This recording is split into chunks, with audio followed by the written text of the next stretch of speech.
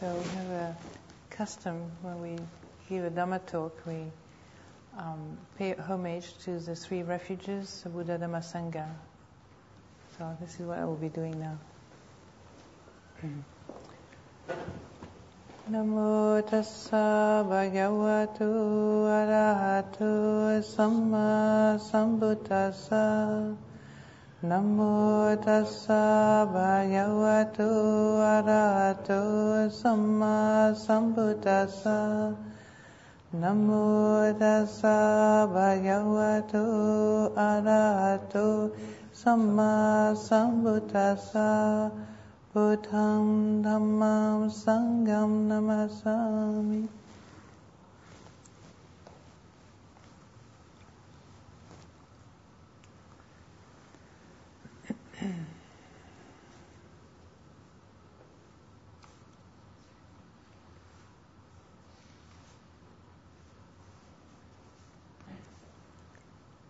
So it's always impressive for me to see so many people wanting to come at the end of a long working day to practice Dhamma, to listen to the Dhamma, to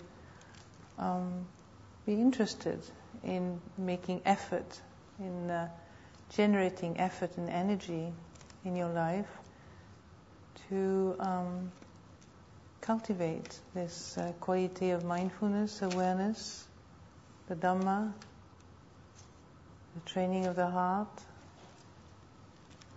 What is helpful for you to wake up, to see things from a perspective which is different from the one that your habits seem to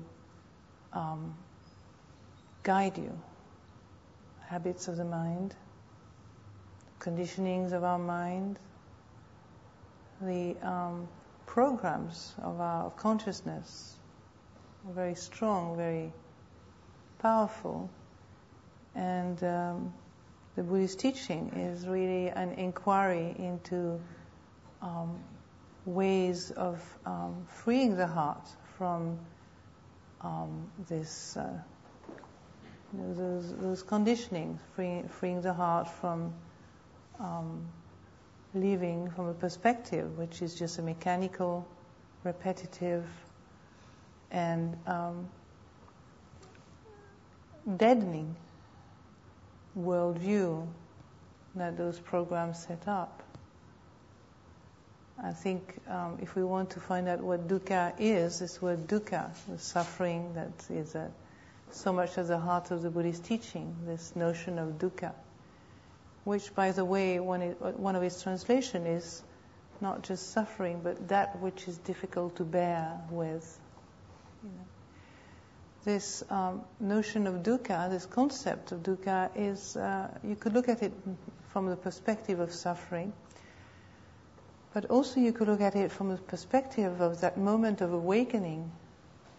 It's actually when you feel that dukkha, it's a moment of awakening to the limitations of conditionings, limitations of habits, limitations of a mechanical worldview, repetitive, just like a computer has many programs, and you press a button and you know what program is going to come out. If you press on Outlook Express, you know you're not going to get Google. And if you press on Google, you're not going to get my picture program or whatever. And so it takes some time to realize that buttons are being pushed, but and our mind reacts. Our mind is very good at bringing up the program straight away. It doesn't take very long. It's actually quite skilled at it. As soon as somebody pushes our buttons, as we say, we know what kind of program is going to come up, don't we? So you could say that this concept dukkha, which is often translated as suffering, can be also looked upon as a moment of awakening. When you see dukkha, then you are awake. And it's not a question of seeking out that experience so you can be more awake, because this is what the greedy mind brings up. This is a greedy mind's program. When something feels good, something sounds good, immediately there's the immediate response is, can I get more of that? Can I have more of that pleasant feeling, or that pleasant experience? So when we take refuge in this practice, take interest in this path of awakening, we realize that it's not an easy thing. It's not easy to challenge those programs, those conditioning. Because as a very good friend of mine, who is also a well-known teacher, said, he's one of the members of our community, there is nothing more comfortable than ignorance. We can't blame ourselves for not wanting to wake up, because there's something very comfortable about just following habits. Mm-hmm. And really, habits are not such a bad thing, because you could say that the whole training of the mind is reprogramming in some ways the mind, but in a skillful way. You reprogram the mind, but in such a way that the mind becomes an instrument that is going to be supportive of your life. It's going to become a useful tool for you to generate happiness in your life. Much of our programming, even though we think that we want happiness and we seek happiness and we wish for our life to be a happy experience, when we really look deeply through our meditation practice into the experience of each moment, from moment to moment, don't we realize very quickly that the mind is not at all a peaceful place? So from that place which is unpeaceful and restless and uncomfortable and discontented, what do we do? What is going to help us into generating feelings of happiness, into manifesting a worldview that is inspiring, a worldview that brings confidence in our heart, that is able to express our potential for liberation, able to express the seeds of awakening, the seed of the Buddha, the Bodhi seeds in our heart. So the teaching of the Buddha is really a path that is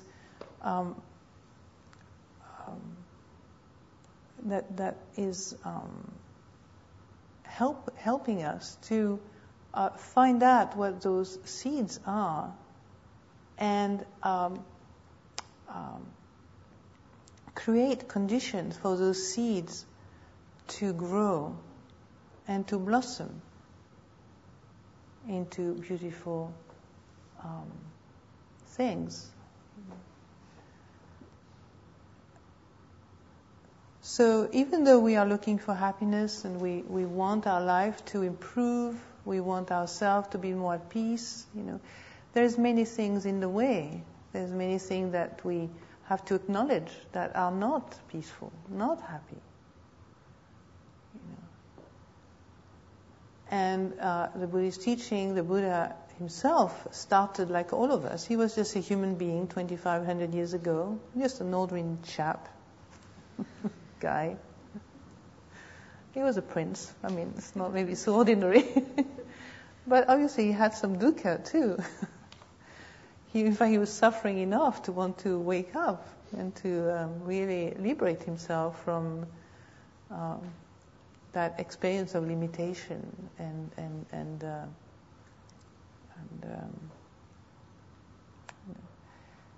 and even though he spent 6 years developing his mind in various techniques, through developing various techniques of breathing and concentration practice, the practice which were very prevalent in his day and in his days. You know, he probably had the best teachers of his time. Yet, even after 6 years of developing the bliss of concentration, the bliss of profound absorptions, he still wasn't satisfied with his practice. So if you feel dissatisfied with your practice, don't,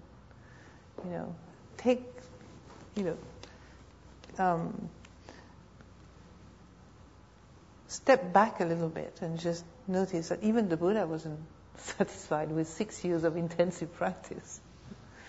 So how can we be satisfied with our own practice? So why wasn't he satisfied? Basically because he realized that the programs that he'd been using were not liberating. Interesting. Even just developing those absorptions wasn't really for him the path of peace. And this is really what is at the heart of our most deepest and innermost desire is peace.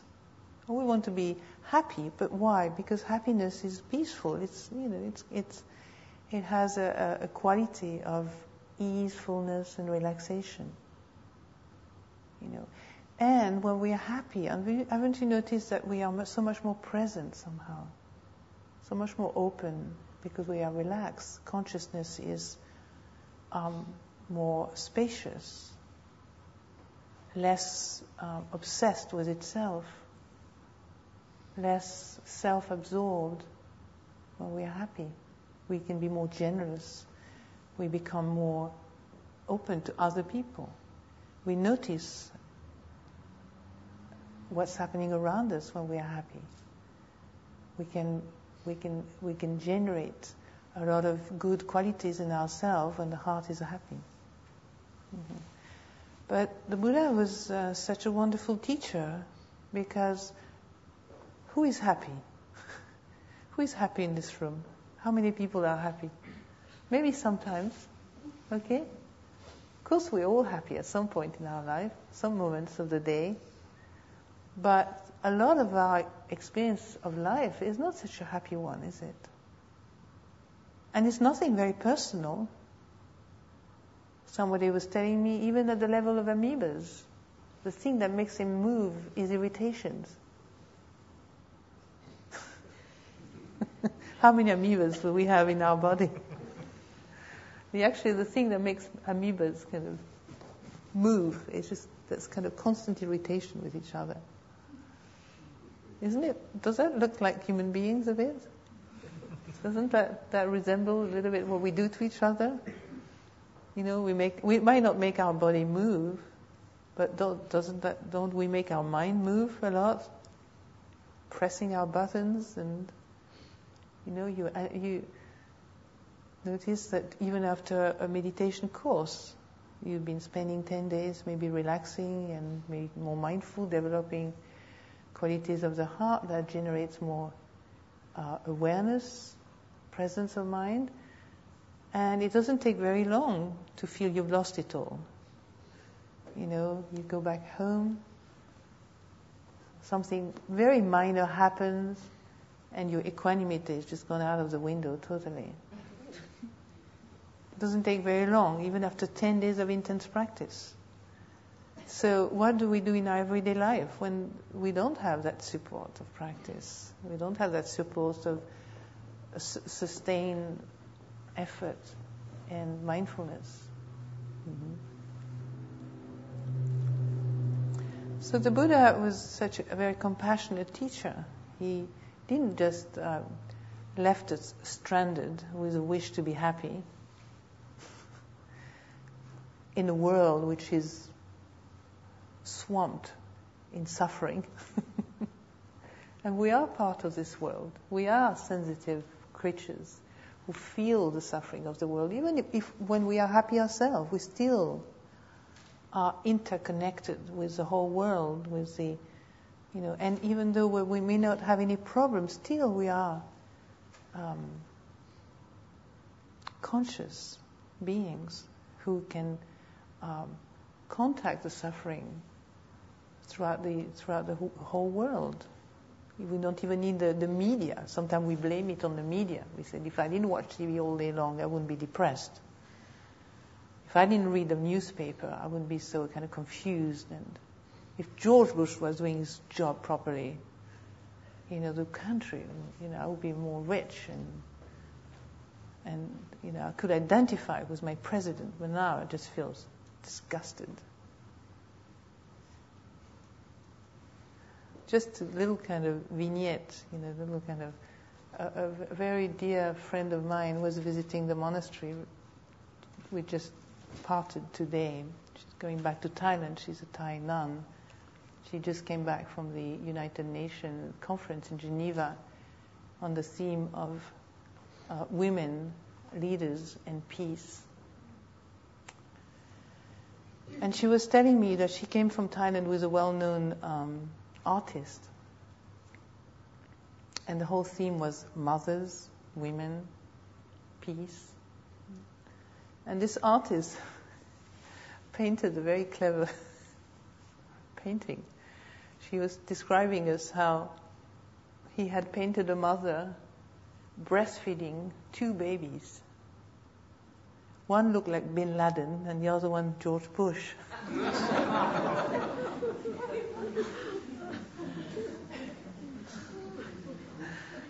It's interesting, just to shake the conditionings. I think the art is very good at that, isn't it? Just to show that basically at the heart of it all, there's mothers and fathers and children, and we're all one in that realm, the human realm. We all, and the mothers are the most important person in the children's life. The mother is what is the most the greatest influence of the children in the children's life.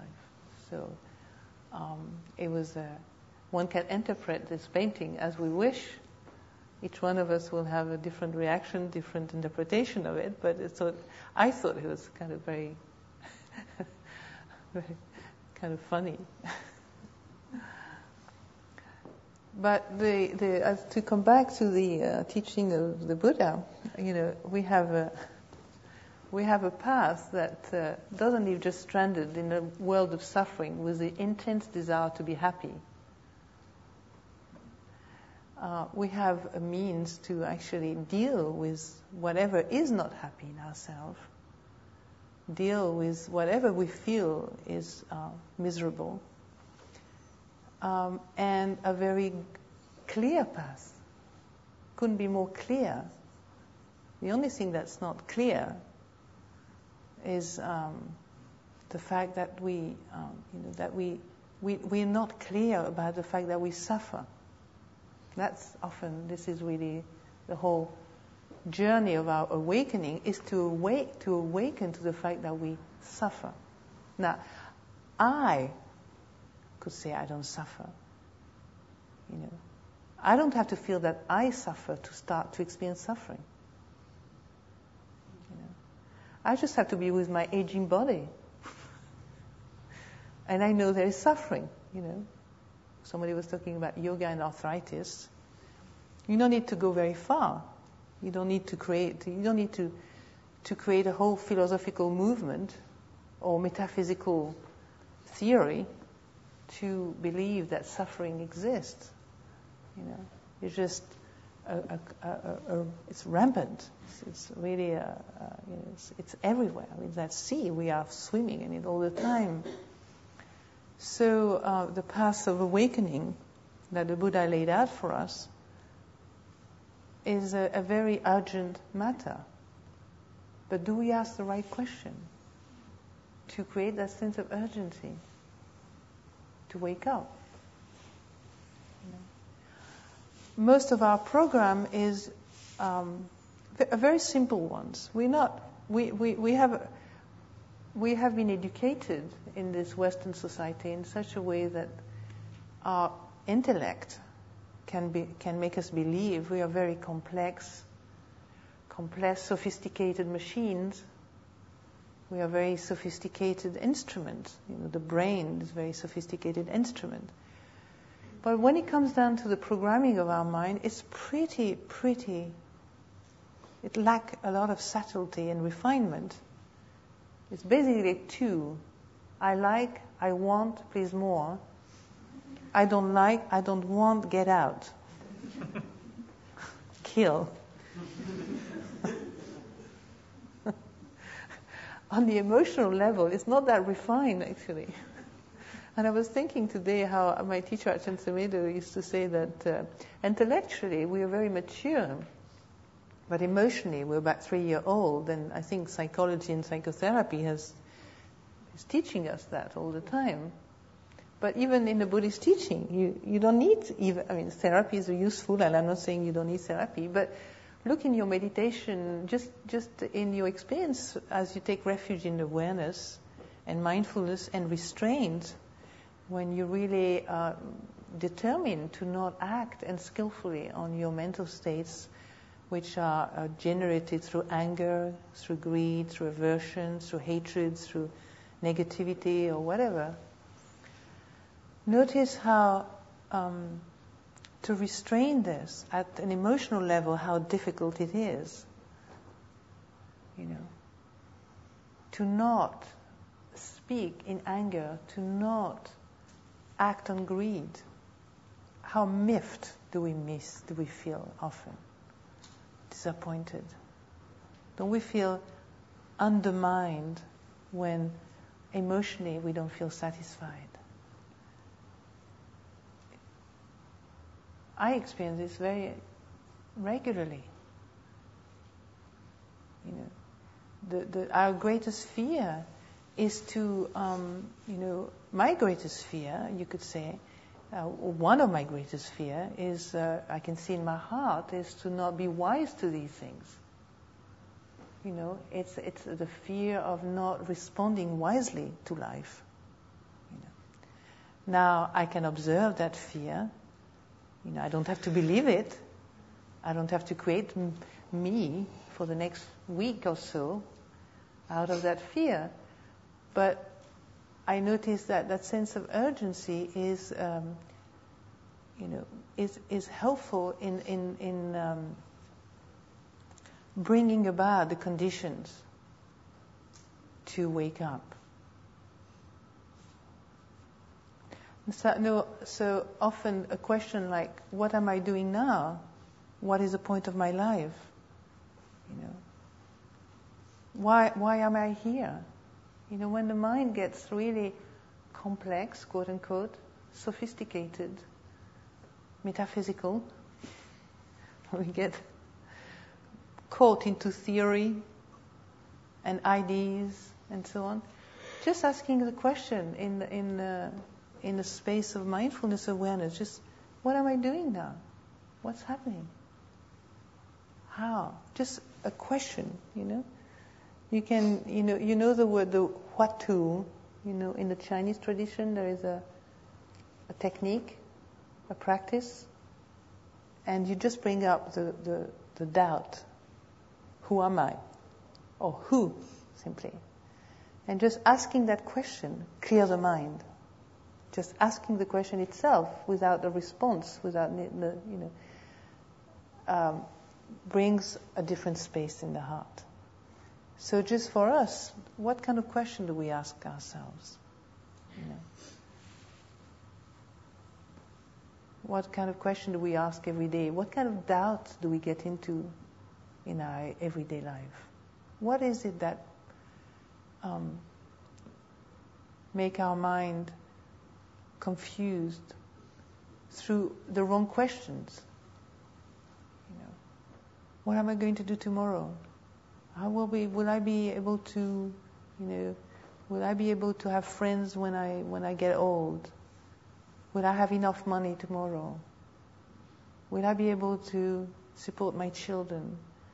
Will I be, we get into all sorts of doubts which have an appearance of importance. They are important. They appear as being important. But do we ask the right questions in terms of what are we generating the conditions in our life for our mind to come to a place of greater peace, of greater clarity, of greater understanding of our own suffering, which, if unchecked, unrealized, if we are unawakened towards that suffering, it will create a future which will be, you could say, the result of our unawakened mind. And that unawakened mind is programmed, as I said at the beginning, where, until you awaken, most of the conditioning that we carry around, which manifest externally, which create the world we live in, which create the perception we see the world through, which create which it goes on forever, which really create a lot of complications in our life. The unawakened mind is basically, founded. It's basically rooted in greed. I mean, just to simplify it, the Buddha made it very simple: greed, hatred, and delusion. And it's endless shades, from extreme to even the minute desire. Just a single moment of wanting something other than what you have will just immediately start off a chain of reactions that will end up. You might not even see the beginning of that chain. You will just know it maybe a day later when something happened, and you say, "Oh my God, what happened?" And that moment of unawareness, unchecked, unacknowledged, unrealized, may create a lot more suffering. So this is why the Buddha focused on that notion of dukkha, and the end of dukkha, because that's very much dukkha. When you see dukkha, is that moment of awakening. So dukkha is not, people say, "Oh, Buddhism is just about dukkha, dukkha, dukkha, dukkha. Beginning dukkha, middle dukkha, and ending dukkha." Just dukkha. What do I want to do with dukkha anyway? I mean, I'm suffering all day long already. Do I want to hear about dukkha and dukkha and dukkha? What a boring thing to have to talk about all the time, dukkha. But really, when you practice with this experience of dukkha, you practice with the awakened mind. It's a moment of awakening, a moment of, I know now, and I won't get stuck in that experience again. Of course you will. But at least at that very moment, there is a moment of confidence, trust. There is this feeling, I know now. 5 minutes later, you're back into the same track, but hitting yourself against the wall of anger and frustration. But still, there's that moment of light.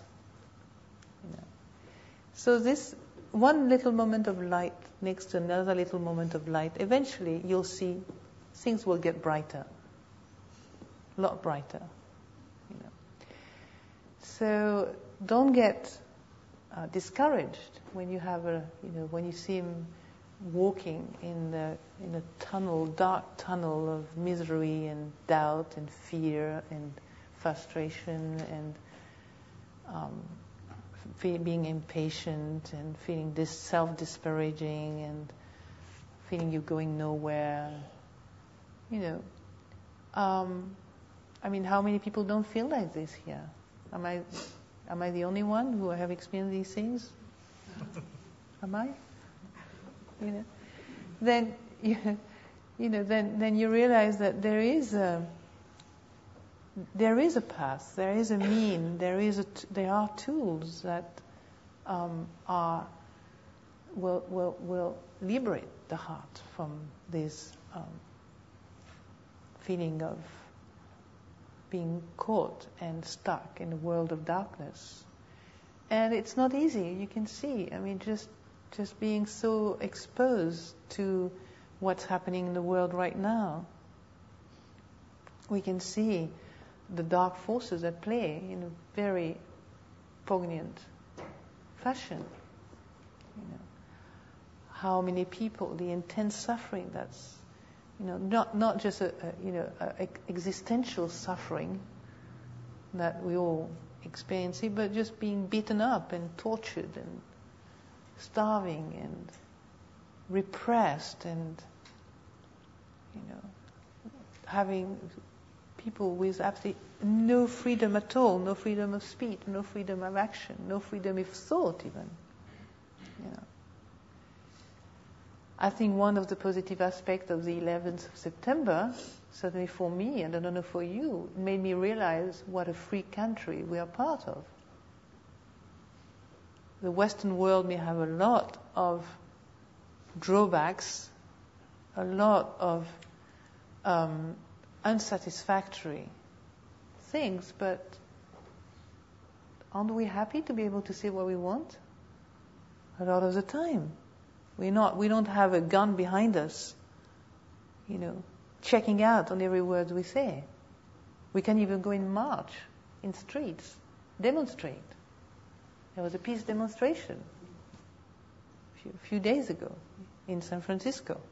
You can disagree with your government. You might not be able to be so, powerful to change anything, but at least personally, you have the freedom to think what you want to think. How many countries have this freedom? So one aspect of the teaching is to recognize also the good things in our life. I had a young nun wrote to me recently. I've known her for some time, and she's from the Korean tradition. She's a bhikkhuni in the Korean tradition, and she was telling me she just finished a 1,000-day of intense practice, that she'd been doing in the States in a monastery near San Francisco. And I wrote back to her and I said, "Oh, congratulations! You must be feeling such a sense of goodness in your heart to have done to have been so devoted to your practice, such a kind of so much energy generated in your, out of love of Dharma practice and so on. You must be so good." Then she wrote back to me a few days later and she said, she called the email blessedness. I said, "What is she talking about?" And I opened the email and she said that suddenly she realized that during these 1,000 days, the whole community had been dedicating the practice for the benefit, the welfare of all beings, and generating blessing towards all beings and so on. And she said, most of the time I was just focused on what I did wrong. She said, I just focused about what I did wrong, what was the mistake I did, what was not correct in my practice, what was unskillful and so on. And suddenly you reminded me that the Buddhist teaching includes in our practice of meditation a reflection of the what is actually positive and good in our life. To train the mind, to deprogram our mind, and to reprogram it into thinking, to not thinking, into remembering the good things of our life. Haven't you noticed what kind of miserable program we have? It's always what I did wrong, I'm not good enough, he's better, I'm not good. People are happy, I'm just miserable all the time. And I blasted this one again today, and even though I determined myself to keep my precept, not harming anybody, and still shouted at this one and that one. You will notice, I don't know if some of you may have already realized that, but one of our most common program is to pick on the things that are wrong. And we are the target of that picking of our mind. It just happens beyond your control, just to let you know, in case you might not have noticed. Whether you like it or not, it will happen. So what is it that? What is that? When the Buddha talked about the concept of anatta, when he said it's not self, it means whether you like it or not, it will happen. So be aware. It's not you. You like to be happy. I like to be wise all the time. I like to be compassionate all the time. I like to give the best talk all the time. But what happened? Are we compassionate all the time? Are we wise all the time? A lot of our actions don't come from that place of choice and freedom. A lot of our motivations are not generated by what we wish they will be generated. What are we motivated even tonight? What motivates us to come here? Is it greed? Is it delusion? Is it anger?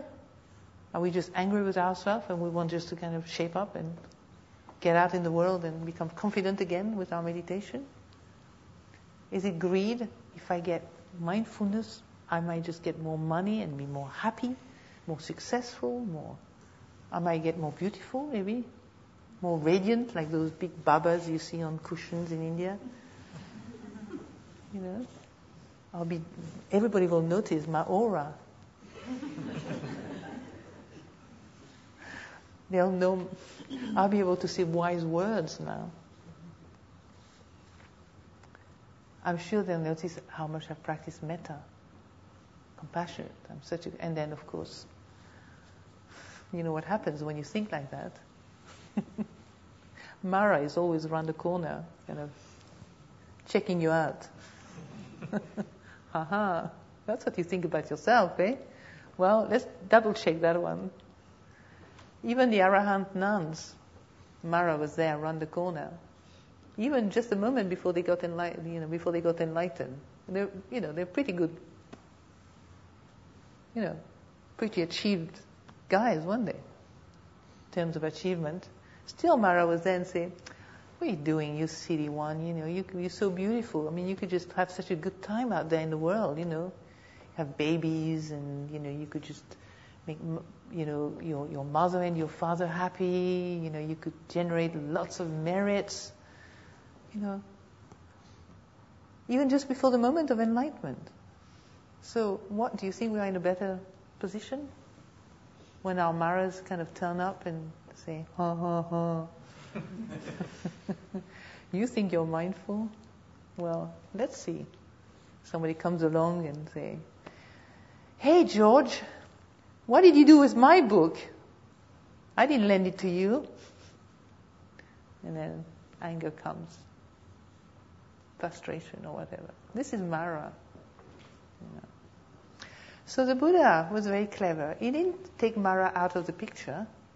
It says, he didn't say, the evil one should not be part of our world. They should not be part of our path. We shouldn't feel any evil thoughts. We should not feel any evil feelings we should not have any nasty perceptions about anybody. We should always be blissed out and loving, accepting, endlessly patient, totally unjudgmental, completely compassionate towards all beings. He said, when he met Mara, under the Bodhi tree, he just kept saying, I know you, Mara, it's fine,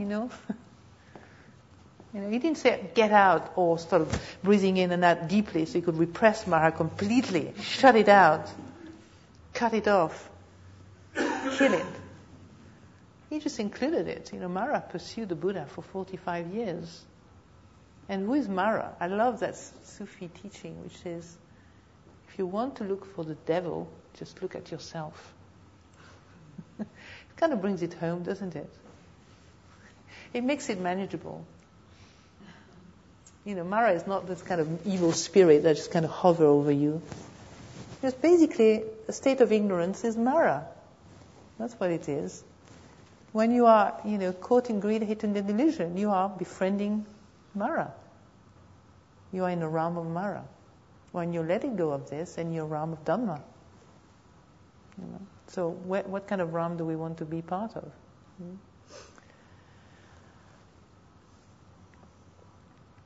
So, bringing up the positive quality of ourselves, it's a profound training.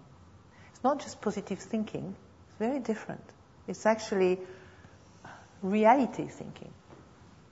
Thinking about what is good in your life, noticing it, making much of it. We make so much of our negative selves, don't we? We can dwell on that for days, weeks, years. We can even put a lot of effort into doing that without any qualms whatsoever. Unquestioned, it's totally unquestioned. And of course we have to spend years and tons of money as a therapist because to deprogram that unskillful way of thinking. But now the Buddhist teaching actually encourages you. You can do it yourself. It's not something you need to pay a lot of money for. You can actually bring up in the same way that, part of our training is to develop mindfulness in your meditation as you do tonight. But it's expensive. It touches on so many aspects of our life. It's not just breathing in, breathing out, and that's it.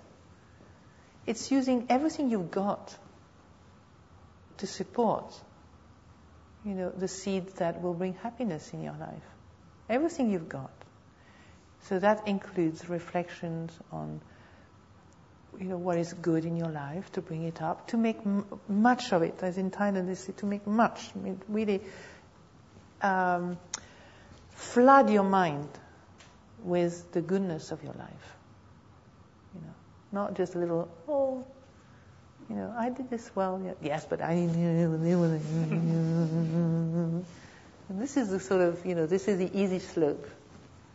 Yeah, but I was kind to Betsy today, Yes, but you didn't do kind of long list of miserable memories. So, to bring up those positive actions that you do, noticing when you're generous.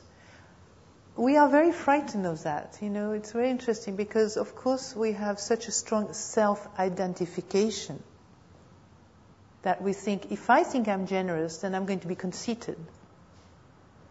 If I think I'm kind, then maybe I'll be arrogant. So the Buddhist teaching is, addresses all aspects of our ignorance. It says, notice that things are impermanent, they're changing all the time, and you don't have a lot of control over them. It's anatta, it's not self. And then from that perspective, once you can really see that nothing is really you or yours, then you are in the realm of Dhamma, which we're at a place where you are mature enough to start developing the seeds of the positive seeds, what I call the positive seeds, without identifying with them as being me, mine. Until we get really that realization that our mind is not who we are, is not ours. It's a mechanism that very much out of our control a lot of the time. You've noticed one day you will determine to not say angry words, but no matter how how strong your intention is, how strong your intention is to refrain from doing that, even though you may wish it from the depths of your heart, from the deepest part of your heart, even though you may make the strongest vow not to do it, you still, have you noticed that you still manage to be angry with somebody? You still manage to say something stupid. You still manage to react. You still manage to think stupid, thought about yourself.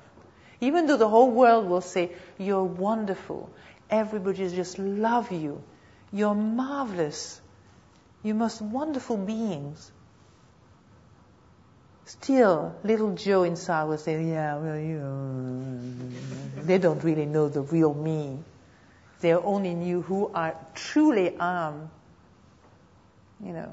I remember when my teacher many years ago said to me that I had given a good talk. My mind immediately said, oh, he just wants to make you happy. He doesn't want to, he just wants to be pleasing you. I never appreciated even his words, and I had a very good insight at that moment. I said, even if the Pope or the Dalai Lama told me that I gave a good talk, I still wouldn't believe them anyway. Because the program is so strong, and I'm never good enough. You feel you're never good enough. I don't think I'm talking about myself, but I think I'm talking about everybody else too. We all have that very strong habit of being judgmental, critical, and totally determined to focus on the things that are not right. And what does that do? It's very dangerous, actually. You don't realize how dangerous it is. Because whenever you attach to those negative mental states, you're actually seeding more of those seeds, You're making them grow through unawareness. They blossom. And then you feel more miserable in your life. This is why you need to realize that our mind is like an empty field. And through lifetime of being totally deluded, we've accumulated a lot of miserable seeds. So now it's time to kind of start sorting them out, and kind of, start digging the soil. So what we do in meditation, we start digging the soil and getting them, sorting out the seeds. And then eventually we notice what is, we realize the realization of what actually makes me happy. Then I want to follow. I don't want to follow anything that's going to make me miserable. It's not worth it, is it? Especially as you get old. I mean, honestly, most of you here are pretty, middle-aged, aren't you? So you have to look after your mind, because your body is not going to do it's not going to improve a lot over the years. But your mind can all the time. It's an incentive, isn't it? So, I just want to maybe just finish this talk, just by reminding you that do we ask the right question in our everyday life? Do we reflect on objects that are going to bring us happiness, or do we reflect constantly on things that makes us generate more misery?